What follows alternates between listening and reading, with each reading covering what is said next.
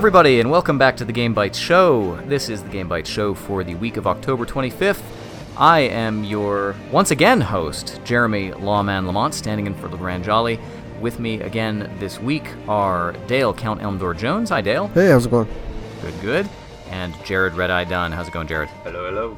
We are here at the top of the week to give you the weekly News Bytes podcast, where we talk about news, new releases, and a special topic of the week where we discuss something that is held deep, near and dear within our hearts, just for you.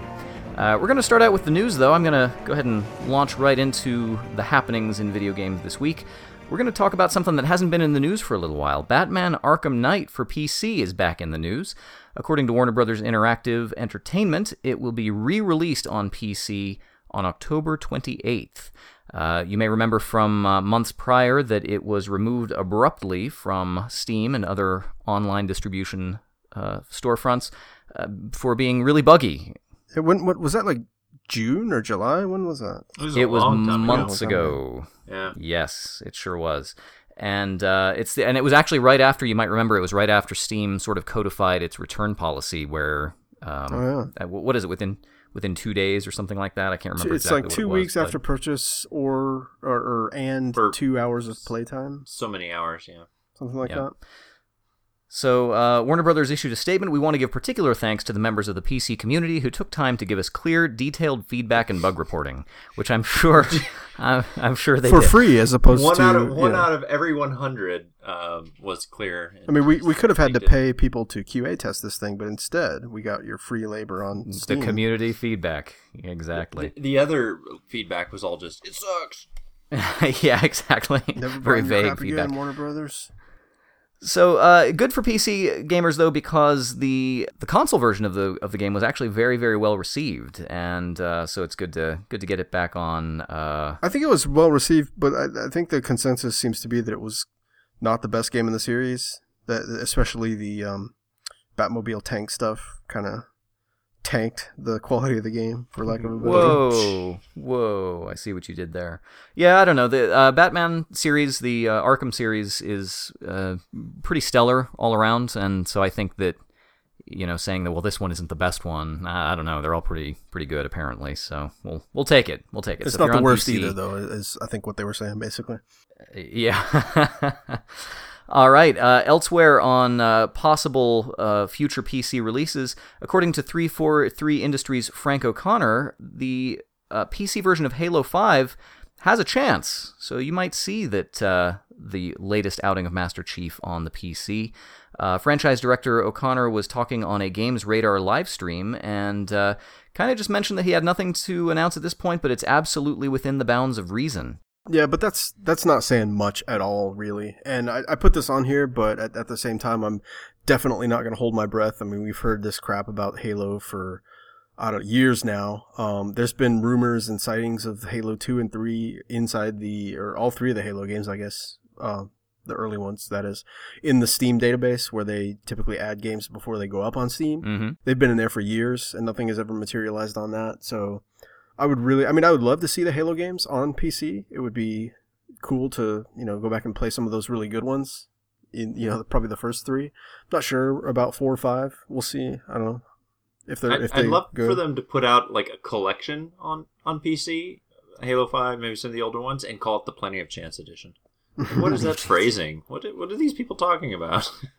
Plenty. Oh, is there any chance? Oh, there's plenty of chance. I think That's probably how that discussion went down. Speaking personally, PC was the last time I seriously played Halo, so it, for me it would be like just the next one coming out. So yeah, there's nothing to really say about that. But the console release is slated for Xbox One on October 27th this week, which by the time you're listening to this, it may already be out. Jeremy, new releases is the next section down. I suppose that's true. Well, I retract that until the next segment. Spoilers. Elsewhere, where hope springs eternal, Sega has trademarked a new title for the Valkyria Chronicles franchise. Not much is known about it other than the title and that it may have something to do with a video game. According to the Japanese blog Pachinko Esoteru, Yeah, exactly. Well, so here's the thing. So the title, of course, let's get that out. Valkyria of the Blue Revolution has been issued a trademark by the Japanese Patent and Trade Office. Again, no additional details available other than it's attached to a video game, but Dale, the last Valkyria Chronicles title that came out, I believe, was a card battling game on the PC.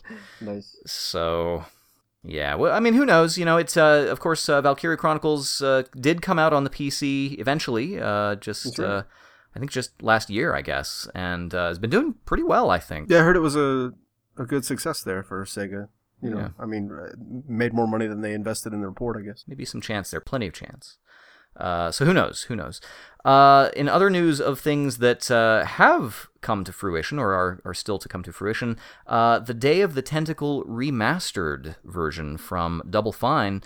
I think it was previously announced at the PlayStation Experience, I want to say last year, or maybe it was even before that, but they're now ready to unveil it. We've seen screens show up on the Double Fine blog as well as an unveiling at Indiecade this weekend. And I gotta say, looking at the Double Fine link here, the screens are looking pretty good comparatively. I'm looking forward to that. I believe this is going to be coming out on PlayStation platforms, I believe PS4 and Vita, and then I'm sure it's probably coming to PC as well. So looking pretty good there. And actually, although I'm a huge fan of Double Fine, that is one game that I actually have never played. So, nice.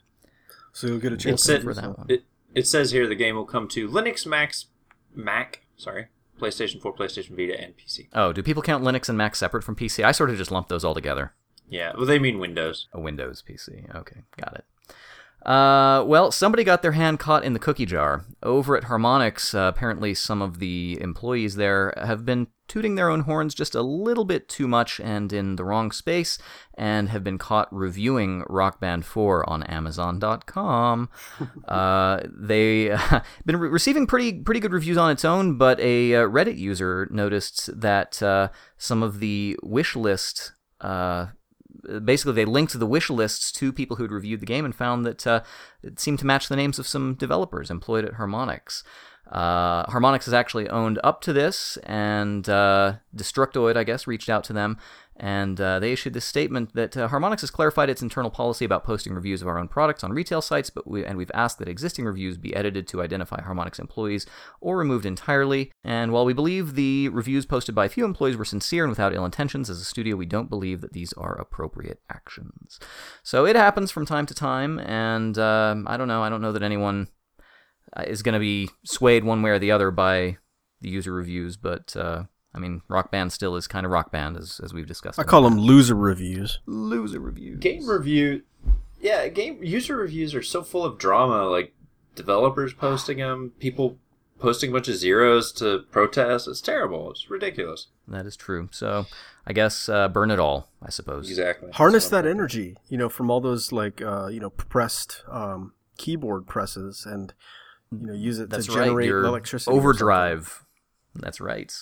Actually, we have here we have some real actual news, you guys. All that other stuff, throw it out. It was nothing. Here's some real business news going on. Yeah. Ubisoft is apparently the recipient of some unwanted attention by Vivendi Universal. Apparently, Vivendi has purchased 6.6% of Ubisoft stock for 140 million euros. And I guess elsewhere it's been reported that they are looking for seats on the Ubisoft board. The CEO of Ubisoft, Yves Guillemot, has addressed those concerns and has said that they will fight for their independence. They'll fight to preserve their independence in the face of these unwelcome share purchases. You might remember Vivendi had recently been associated with Activision Blizzard and had control of that arrangement. And Bobby Kotick eventually forced them out through some financial machinations. And I think at the time, Vivendi was planning on redirecting a lot of the funds of that Activision entity. So I don't think Ubisoft is really looking forward to being answerable to Vivendi. So pretty interesting there. I wonder, do either of you guys have any sort of insight into this whole, I guess, kind of hostile takeover process? Because 6.6% is not a whole hell of a lot, right? Well, but if it's more than anybody else, if it's more than anybody else has, then that means that you have a more or less controlling interest, right? I don't think you have to own 51% of the stock, but whenever somebody is making purchases and then getting seats on your board of directors, I think that's a concern. Yeah, because 6% could be more than any other single entity owns in their shares, so that would does that really matter? I mean... Yeah, then them asking for a seat on the board would be something. And what's the threshold for how many shares do you have to buy to get a seat on the board, I guess? I mean, enough. Is there a standard number or something? I don't think there's a standard number. I don't know, but I'm sure that if you're Ubisoft and they are Vivendi, you're probably gonna look askance at that, I assume. So, but I guess so if you're Yves Guillemot or whoever, and they're asking for a seat on the board, I mean, can't you just refuse? And then if they don't like it, they can just sell the shares. Problem solved, right? Well, if you're a publicly traded company, I don't think you can really prevent people from buying shares in your company. Mm-hmm. Right, but you can incentivize them to sell them by not cowing to their demand for a seat on the board, I guess. Well, I mean, I don't. Can you? I don't know. I'm not in that field. I'm just wondering because it seems like you say 6.6%, and it's like that doesn't seem like a big deal, right? I mean, I don't know. 140 million euros. I mean, here's what we'll do. Game Bytes Show will formally request an interview with Yves Guillemot, and we will talk to him. Yves, I know you're out there, and we'd love to talk to you. And ask him when they're going to do that Assassin's Creed in Japan finally, too. I was going to say they're probably going to send someone to leap down from a height onto Vivendi, onto the Vivendi president or something, and take him out that way. It's all conspiracy. Vivendi's actually the Templars? Yep, that's how they deal with it. Maybe that's going to come up in the next game. We'll see. So, getting into some lighter news, apparently in Japan, a real-world Pokemon gym is going to be opening next month. The facility is being called a hands-on edutainment facility, according to Silicon Era, and is being billed as a social space for children where they can learn tips for playing Pokemon. There is an official website, and the photos on the website appear to have assorted Pokemon games and augmented reality stations, I guess, where you can interact with the Pokemon, and bowling. Looks like there will be a smartphone app also releasing alongside the gym, but not sure if it will have any bearing for us in North America at all. So that opens on November 19th in Osaka, so make it out there. That's intense. Osaka, really? Huh. I wonder... Well, I guess because Nintendo's based in Kyoto, so... close to there, I suppose. So naturally, Osaka. And Osaka and Kyoto are pretty close together. Oh, that's what I was thinking too. Yeah. I just want to do some inappropriate things with Pokemon. Is all. That's all I really want. So once they open one of those, a Pokemon Love Hotel is what I'm asking for. Really. Capsule hotel. Exactly. It works right in there. Exactly. The Pokemon go into the capsule. Pokeball hotel. How about that? For Pokeballers. Lastly, rounding out the news, Konami has allegedly denied the departure of Hideo Kojima and says that the staff is on a post-launch vacation. So, in the same way that dog that you loved went to live on a farm, Kojima's simply going off to have. I know where he's at. I've got him on my base. He's in the research department. He's doing stuff. He was Fultoned. He's working with off of the other research guys on my next gun upgrade. Actually, what I figure the next step is going to be that they're going to have the low rent version, his low rent doppelganger is going to show up, and they'll be like, yeah, guys, here he is. He Liquid came right Kojima. back and, is that what you're saying? Yeah. Hit the cloned hand. Will. Yep. So I don't know. I'm not sure exactly what's going on over there at Konami. Is it fair to say that it's pretty clear that Kojima is not employed there any longer? Well, there was a story in the friggin' New Yorker about it, right? So I'm gonna kind of doubt that. I have to doubt the veracity of Konami's claims because, I mean, come on, right? Apparently, so I'm looking at GameInformer.com where they covered this, and apparently people on Twitter have photos of the farewell party on October 9th I saw at one, Konami, yeah. Which Konami apparently claims to have no knowledge of. So, anyway, that's everything that's good in the news this week. All right, well, let me tell you about new releases this week. Please. There's some games coming out. It's mid to late October, and there's some games coming out. Looking in this list, it looks like we're in the thick of it now. Yeah, there's some big games on here. So this Minecraft Story Mode is out this week. I think it was out last week, but this is specifically the season disc, and that's multi-platform. I think it's on everything but the Wii U at this point. I think you could probably leave off the 3DS and the Vita too, but I'm pretty sure it's on all the consoles and it's on PC. What does that mean, season disc? Does that mean that they have produced the entire season? I think it's like you just buy the hard copy of the disc. I think you still have to download. And it comes with a season pass. Yeah, I guess. It's a Telltale game, so expect it to follow that same. Yeah, I wouldn't. I don't think they're. So just wait 6 months and download the first episode for free on your tablet. Yeah, right. Yeah. I actually just last night I played the first episode of a Telltale series, but we'll get to that on Wednesday's show.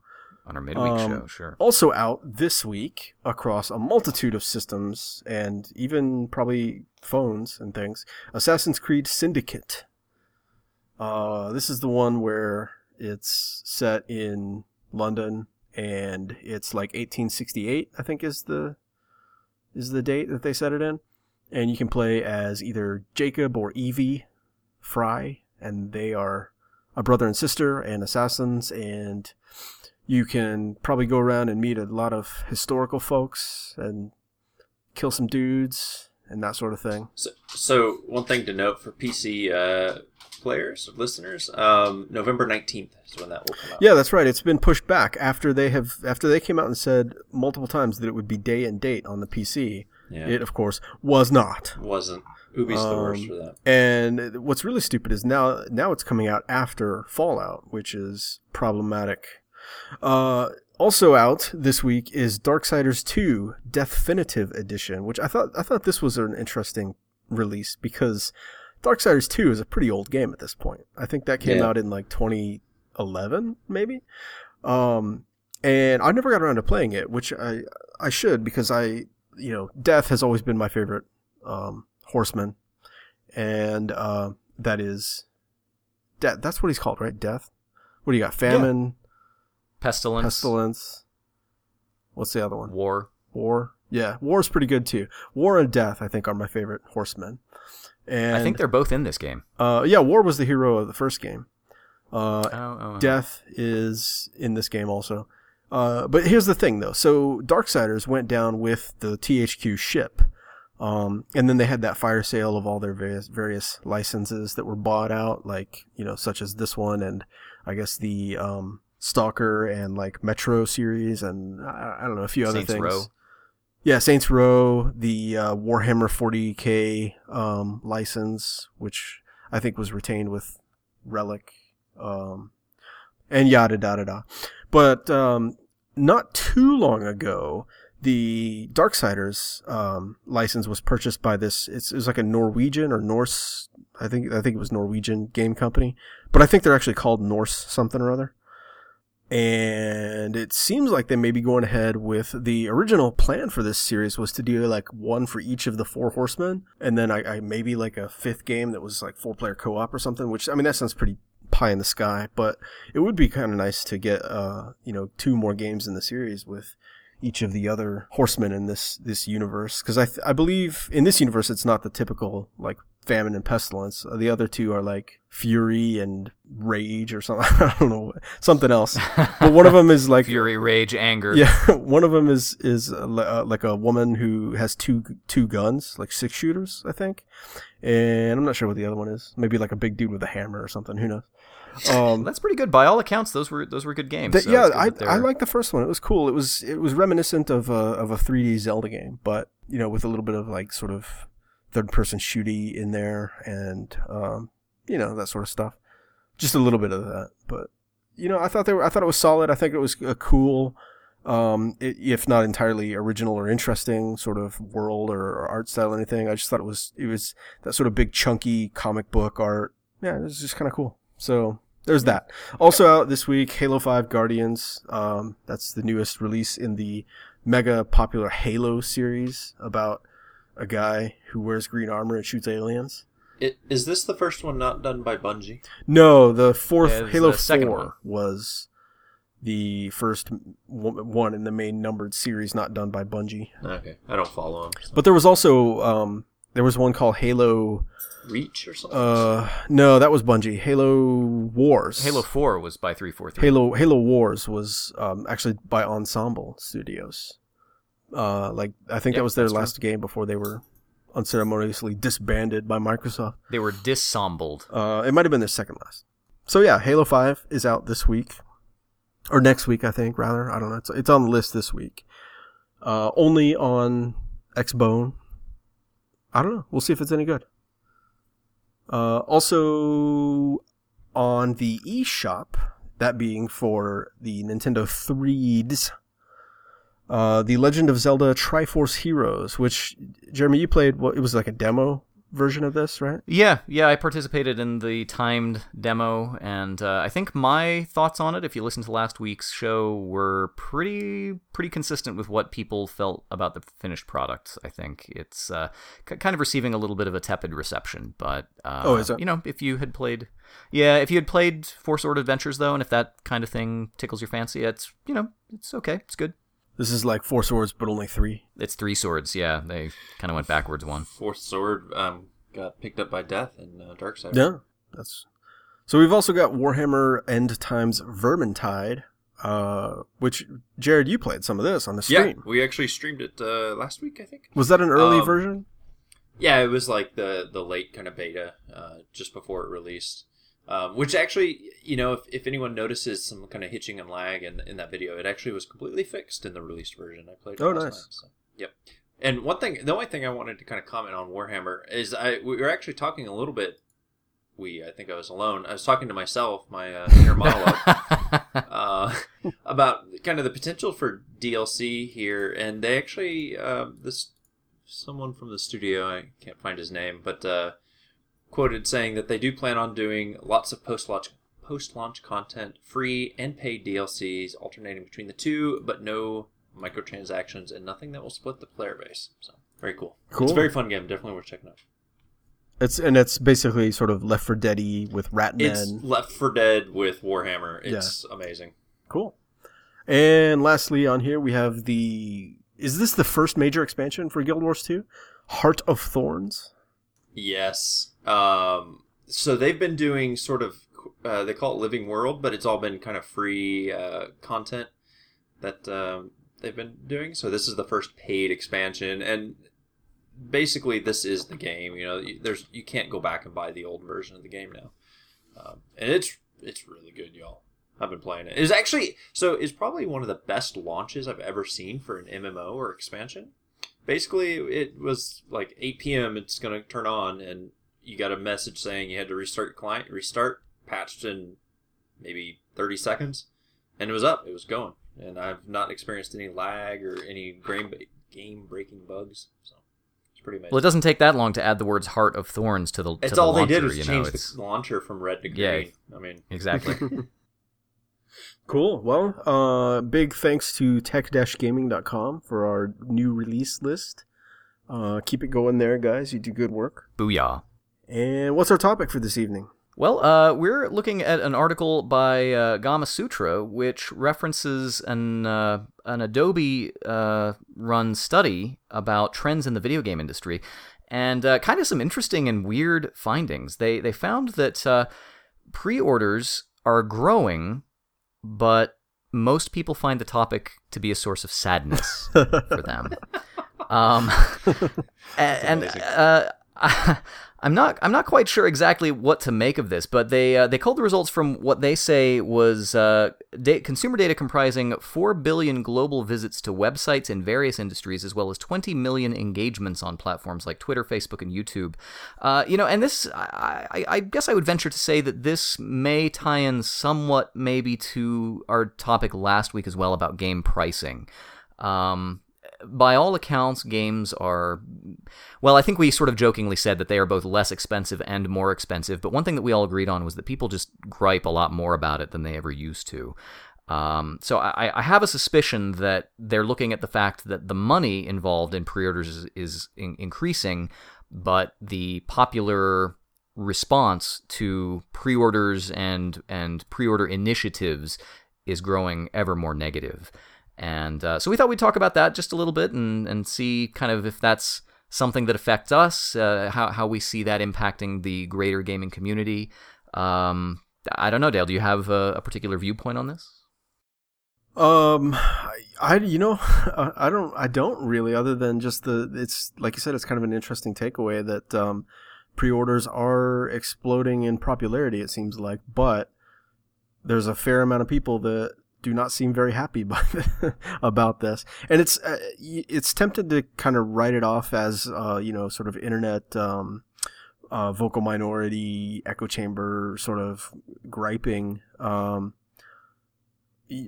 But I don't know. It's hard to really know the truth of things. I know that for me personally, pre-orders are not really something that I really take part of anymore. I used to back when everything was retailed, and everything I wanted was something I would go out and purchase in a store. And often, you get hassled by like the idiots at GameStop who try to tell you that they're not going to order any unless you pre-order and all that crap. I gotten away from that a long time ago, and these days I will pre-order a game like if it comes with a free DLC or something. Like if it's something I'm going to buy anyway, I'll like pre-order it the day before it releases, and then just because I get almost everything through Steam these days anyway. But yeah, there's a lot of anytime, and it's not just pre-orders, but it's like anytime there's any DLC or just sort of anything, there's a lot of vocal pushback on like video game forums and social medias about, they're charging too much for this. They're going to rip us off. It's all just a rip off, blah, blah, blah. And it's hard to sort through the wheat from the chaff and all that. So again, for your personal perspective, so what was the last game you pre-ordered, first off? Metal Gear Solid 5. I mean, I did I pre-ordered it on Steam the day before, basically. Okay, and then how did it make you feel? I was okay with that. I mean, I think if you're asking like what was the first or what was the most recent like game that I actually went into a store and put my money down and then like awaited for it to arrive and all that. No, not necessarily. I mean,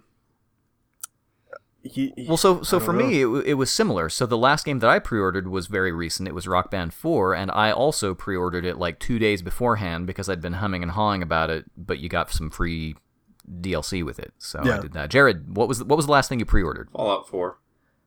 And how did you feel? Well, so one thing I wonder on this study, I haven't read it in depth. The article's actually kind of short, but I wonder if they're including early access titles, right? So early access on Steam, of course, is a significant thing, and I don't know whereas I really consider buying a game that is in early access, or is that pre-ordering? I don't know. I guess it is, but like if I buy it and can start playing right away, even if it's an early version, I don't know. Fallout 4. I pre-ordered it because I wanted the stupid Pip-Boy. See there, you just did it. You just talked about the stupid Pip-Boy. Yeah. So what's funny is I actually. Are you sad about the Pip-Boy?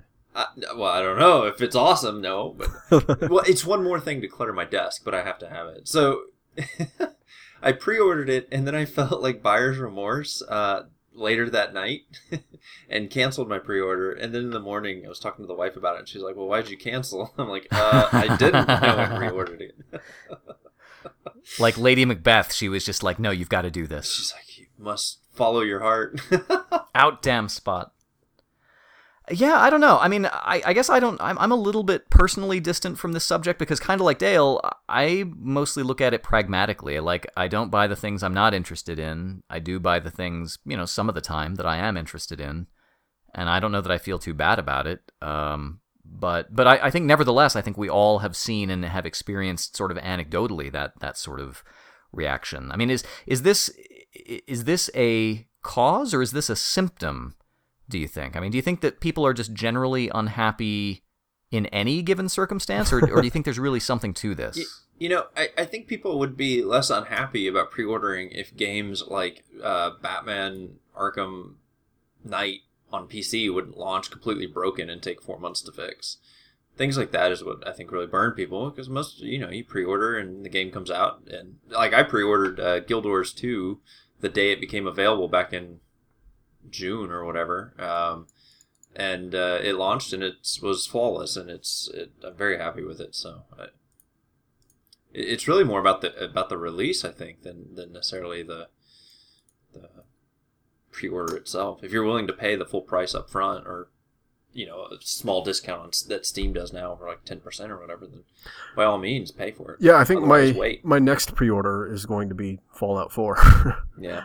Is there even any reason to pre-order it though? I don't. Maybe just. I was going to ask. So why would you do that? What's the? Well, let's see. What is the emotion that you feel when you say now. those words? I was thinking I would just in case there was something, but it looks like there's no real incentive for it. Wait, let's see. Purchase and receive the Fallout 4 announcer pack for Dota 2. Okay, but that's not a pre-order thing. So I don't know. If you looks like maybe no if you reason to withhold pre-order. gratification, maybe you'll feel great about it. I challenge you, Dale, here on this podcast, to wait for a week. You mean after before it comes you buy. out? Yes. Nah, I'm probably not going to do that. No, okay. I mean, I guess there are some benefits. A lot of the bigger games like Fallout 4 probably, I don't think they've announced it, but I imagine it would. You can usually preload, so you can have it basically ready to go for whenever it releases if you're just itching to really get in. At this point, that's probably the only reason I would probably just purchase it, a day ahead of time and preload it. But I'm not sure if they're going to do that. We'll see. It's kind of funny because I remember back when I used to buy boxes from stores, pre-ordering didn't cost any money. At least put whenever I $5 did down? it, you'd go in. Maybe the last one I did, it was like you pre-order. And then you just show up and pay full price. Nowadays, they have in like Targets and Best Buys, they have those little slips that you can use to pre-order, but you put $5 down, and it's like, actually, you might not even have to put anything down on those. I don't know. I remember Target had one once that was like you pay $5 and then it comes with a $5 coupon for the game. Yeah, it's essentially that's free if you're going to buy it. Yeah, there's incentive to not cancel. I guess. Exactly. I think that's kind of what I'm thinking of there. But no, back in the 90s, I mean, so I had pre-ordered Metal Gear Solid and Xenogears and went to the Babbages in that day in fall 1998 and picked them up both at the same day. And what I used to do back then is, pre-order, pay like the $5, and I might even pay the game off before it had even shown up. Just go back to the mall and pay another $20 when I had it or whatever. And then that way when the game came out, I could just drop by and pick it up. Man, living the life. But yeah, that was, there's no way I'd do that now. I mean, first of all, I don't have to. Yeah, right. First of all, I have a job. Yeah, exactly. Well, just kind of a little side note on this. It says below the emotion of sadness, lower on the scale associated with pre-orders are joy and then admiration. So sadness, 33% of the emotions associated with pre-orders according to these engagements is sadness, and then joy and admiration, both 18% of those engagements each. I don't know. I'm not really quite sure what to make of that. I think it is generally, I would sort of associate it with the kind of discontented attitude that I think, whatever the causes are, I think that that's something that is fairly prevalent in, video game enthusiast culture at this point. I don't know. Well, I don't know. So here's a little factoid from the actual slide that has this pre-order data. It's that for 2015, Call of Duty 3, Black Ops 3, is the leading pre-order title this year, followed by Fallout 4. Last year it was Destiny at number 1, followed by Call of Duty again. Is there just something about the Call of Duty fan base that likes to pre-order? Is there a big pre-order but bonus? then feels sad about it? Is there an associated... Because in the past, Call of Duty has had like night vision goggles and like a remote control car and stuff like that when you pre-order, right? I wonder how much of it is just people knowing they're going to get it anyway. I mean, if it's a thing you're into, it's like the once-a-year tax to play Call of Duty is to buy the next game. It's just like getting the next Madden, right? Mm-hmm. We used to get cat helmets. Now what do we get? I think that's what everybody's sad about. I don't know. What's in the Halo thing this year? Yeah, who knows? Dog helmet. I don't know, but the local Microsoft stores have a big release party. So then let's say that there is a direct, just for the sake of argument, let's say there is a direct causal link here that we're doing pre-orders, but we're not happy about it. Do you think that's a net negative? I mean, the business of pre-orders is growing, so it's going to be happening more. Is there a point? Is there a tipping point at which we get so sad about pre-orders that we stop doing it? Or, I mean, what do we foresee for the future of this? I don't know. It sounds to me like a symptom of addiction, where you do something and then you feel bad about it. So I don't know. I don't know what the full, like, how do you come full circle on that? I don't. From just scanning it again, one thing I want to point out is they're taking data off of the internet, not necessarily from like Twitter and stuff. So these could also be people talking about pre-order sadness and they're not necessarily pre-ordering. Yeah, I don't see where they've tried to control for that. So it's kind of interesting. I wonder how much of that is people basically griping and then not doing it. They're sad that they don't have the money, maybe, or that it exists at all. I know a lot of people get really upset about pre-orders. Yeah, they hate them. Well, there you go. Maybe they should start doing some studies on how people feel about being data mined all the time. maybe that's where we should go with this. Just a quick note: if you do pre-order Halo 5 through Amazon, you can get a projection SMG with long barrel and the Saturnine visor. Whoa, a long barrel? Yeah, on your SMG. Okay, sorry. Today I was at Carl's Jr. eating a hamburger, and I pulled a thing off of a drink, and I won for my Call of Duty Black Ops 3. I won a Carl's Jr. themed skin for my gun. Oh, awesome. And a slice of pickle sort of shape for my aiming reticle. Yeah. You can either have the Carl's Jr. star, a pickle, or French fries. Speaking of restaurants, it's another place that you pre-order a lot, and this madness has to stop. That's true. Well, listeners, if you have any emotions about this particular episode or any of our previous episodes, we'd love to hear from it. We don't data mine you. We ask for your actual opinion, so you can tell us exactly how sad you are about our show. You can reach out to us collectively on Twitter at GameBytesShow, or you can whisper sweet nothings directly to us. I am at Jeremy_Lamont. I'm at Count_Elmdor. And I'm at Red_I. Oh, yeah. And as I mentioned at the beginning of the show, absent today is our host, Legrand, at Legrand on Twitter. And I think he'll be back for the midweek show to talk about the games that we've been playing, so look forward to that. In the meantime, you can also check out some of our video content. Jared kindly, once or twice a week, will do some streams for us. And in fact, I just posted one tonight, just before the show. Oh, excellent. So you can check that on live as it happens at twitch.tv/GameBytesShow or on our archive at youtube.com/GameBytesShow, or just check it out at our website, GameBytesShow.com, and you can see all of these things. And come back to us again at the middle of the week, and we will talk to you about more video gamey stuff in some succinct little game bites. We're pretty well on schedule. No, we're a little over, but still, it's good. And so we appreciate you tuning in, and thank you so much. We will see you next time. See you. Bye.